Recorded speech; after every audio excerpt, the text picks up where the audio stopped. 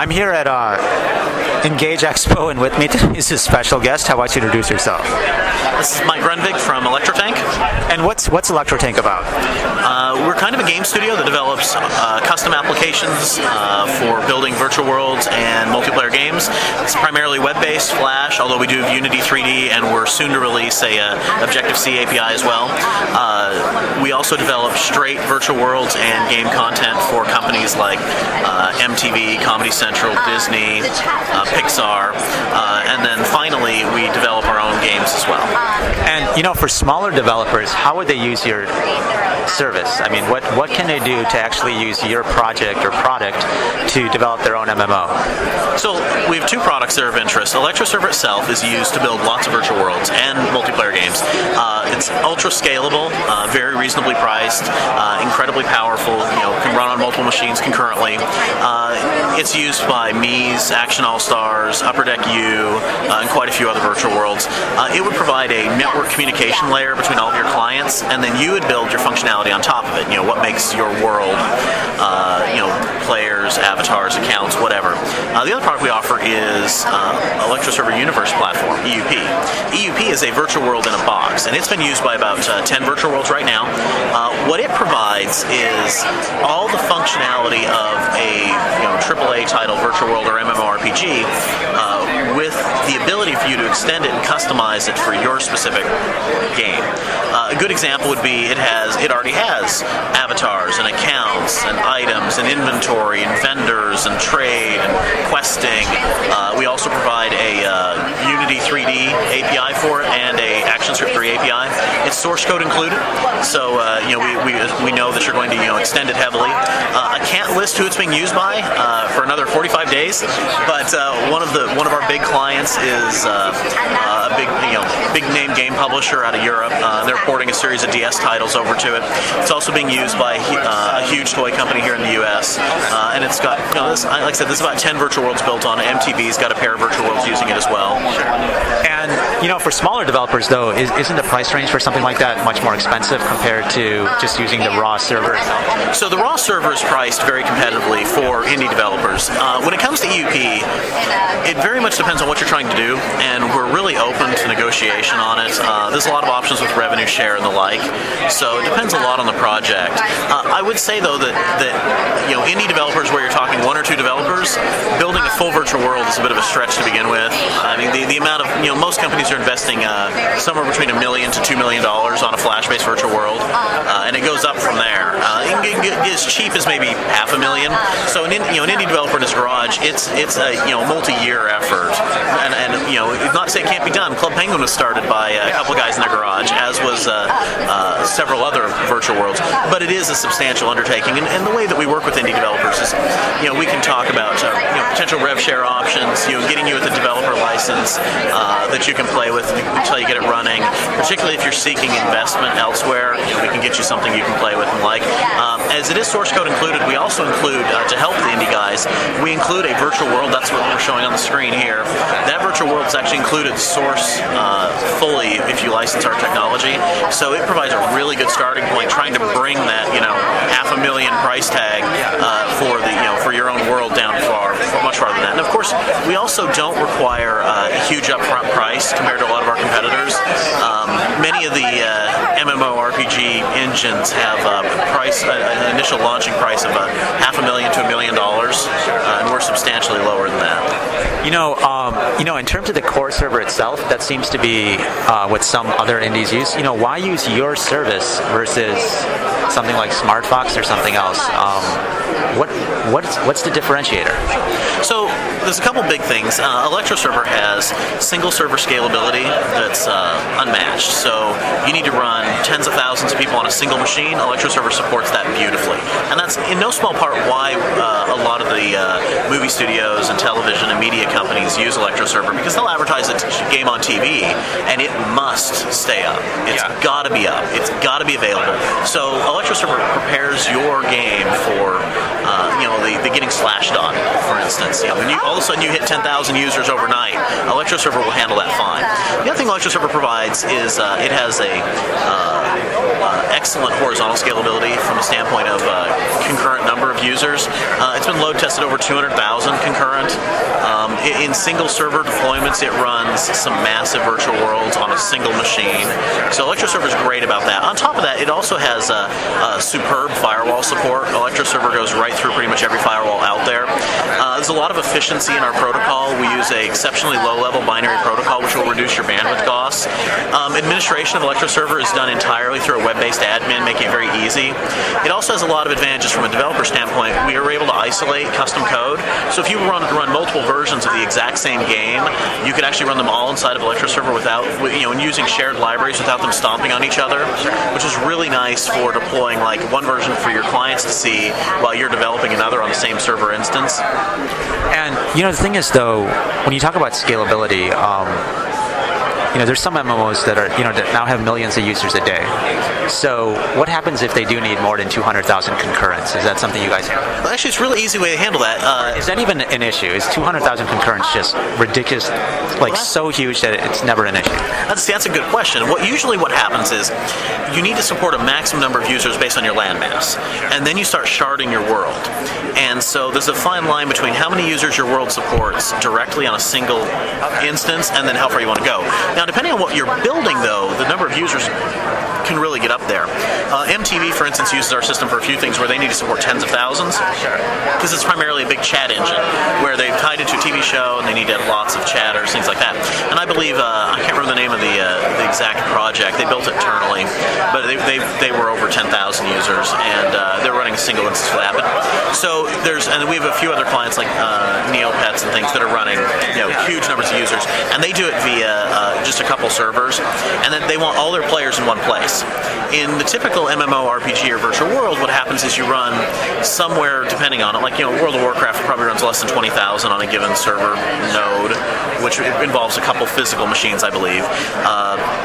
In many of those cases, you'll need to run some combination of one to many servers, and then your landmass is going to dictate the maximum number of people. So what we like to provide is by having the flexibility to go huge chat systems into the hundreds of thousands, or as small as 20,000 on a single machine. By being able to provide all of that, we kind of hit every aspect of what people might need. And we like to think that the big thing Electroserver provides is going to grow with you. And aside from that, one thing I noticed is that SmartFox has much more documentation, it seems, or examples than you guys. I mean, is that going to change? Is that something that you guys, or maybe we missed something? I mean, how can we find out where are good concrete examples we can use to actually develop for Electroserver? So this is mostly a problem with website design, and we're actually replacing the Electroserver website to solve this. Electroserver has a significant manual, both PDF format, online, and the like. We have full sets of AS3 and AS2 and Java docs available for everything. Additionally, we have dozens of examples that install when you install the server. On top of that, there are multiple books written about Electroserver, which is unique to us, as well as some very substantial games developed on Electroserver that are freely available. For instance, this game, everything in it's all based on Electroserver. Okay, that's the book Action Script for Multiplayer Games and Virtual Worlds. Yes, and then also there's all of Joe Maker's game design books, of which there are, I think, 3 now. All of those use Electroserver extensively. There are several other books that use Electroserver internally as well. So there's actually a huge amount of documentation. A lot of the problem has simply been the site doesn't make it very obvious, and that's something we're definitely addressing. And what about the community? At some of these other sites, or SmartFox, they have a nice dev community forum. Do you guys offer the same? We do. We have a very active forum. One of the big things we offer is unparalleled support. Being that we have more than 20 employees, we have dedicated developers that are support only. So, if you run into problems or questions, how do I do something, we're there for you. We also offer actual paid support too. If your company needs a guarantee, I can get somebody on the phone right now. Electrotank is able to offer that as well. So on top of the straight developer, we also have a wiki for Electroserver. There's actually a fair bit. This is the mistake has been, and I'll be very honest about this. We have not. The website itself has not made it obvious, and so while there's been many presentations and articles about it, they're kind of linked in a hodgepodge fashion. And the new website brings it all together into one cohesive place, making it very easy. The big thing we recommend is simply installing Electroserver. Will give you tons of examples, and then the wiki provides quite a few more. Okay, and where do you see now this whole back-end server stuff going? What's next in store for you guys, and where do you see, I guess, the relevance of this technology? Due to the nature of this market, I've got to be very careful because more than once we've publicized that we're building something and had other people copy it. So I will simply say that Electroserver has some big plans coming up very, very soon, and I mean imminent. Electroserver 4 has been out for quite some time, and we haven't been sitting on our laurels. We've also had a lot of experience with some very large-scale projects using Electroserver, and so we've got a very good understanding of it. Some big performance enhancements are coming. It's already, as far as we're concerned, the fastest server on the market by an order of magnitude, and that's going to get even better. We've got a few things coming up that are performance is going to be just mind-blowing. We also have some big scalability features that are imminent, and more APIs is definitely coming. Yeah, you mentioned performance. Can you talk more about performance differences between your project and your product and some? Well, single server scalability is part of the reason why we get a lot of our big clients. And we also provide load testing software, so you can do your own load testing directly. You don't need to take our word for it. We actually have open source load test software that we'll provide to anybody who's interested. That allows you to spin up as many users as you want. Again, without getting in too specific, what it comes down to is that we feel that latency on a single machine and number of concurrent users on a commodity software or commodity OS and hardware, we feel Electroserver is unparalleled from that perspective, and we feel that we have many production worlds that bear that out fully, where we show where we've got many clients with tens of thousands of users on single machines, and we feel that that kind of speaks for itself. And also, a lot of our client base is the bigger companies who demand perfect scalability. They expect it to always be running. They expect it to never crash. They expect it to be high performance with whatever they throw at it. And so, we feel that's definitely our forte. What's coming up is we've inspected how many of our clients' applications work, and we've tuned our TCP stack and our network infrastructure to support that better, to reduce latency even farther, and to increase the number of per core connected users, as well as reduce the memory footprint per messaging. And so the next release will contain quite a bit of that effort. And with Flash 10, there's a client-to-client interaction. So do you think that's going to change even the need for such a system? Is your system even more needed now? So that's a good question. Peer-to-peer did not change multiplayer games in general, and there's no reason to assume it will on the Flash side either.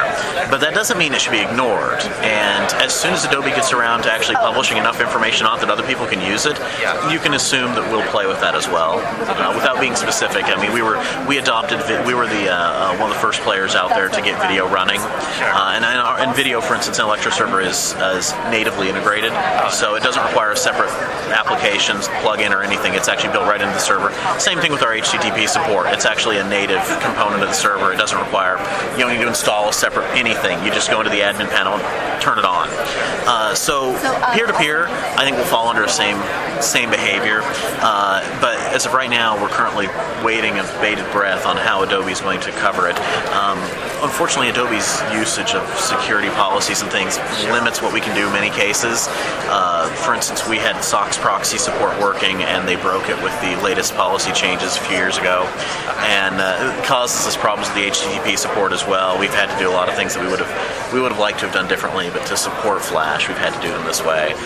For instance, Adobe, if you guys actually listen to this, please make it so that we can open an HTTP upload, an outbound HTTP connection, and upload data as a stream as opposed to as a single message. Right now, it forces a single request. So, are you even able then to record audio using Electroserver, or is that something that then you're going to have to use Red 5 or Flash Media Server? We support that. You do?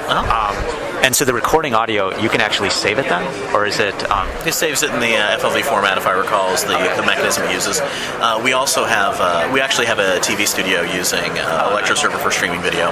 Yeah, and so now pricing. So how can indies? I mean, it seems like you guys offer a lot. What is the tier level that indies can get into in terms of being able to use it? I know you talked about being flexible with the dev license, but even just if they want to run a small thing that could have 100 concurrents or 500 concurrents, do you have pricing structures for that? Yeah, 500 concurrent users I think is only a couple $100. 50 users is free. Sure.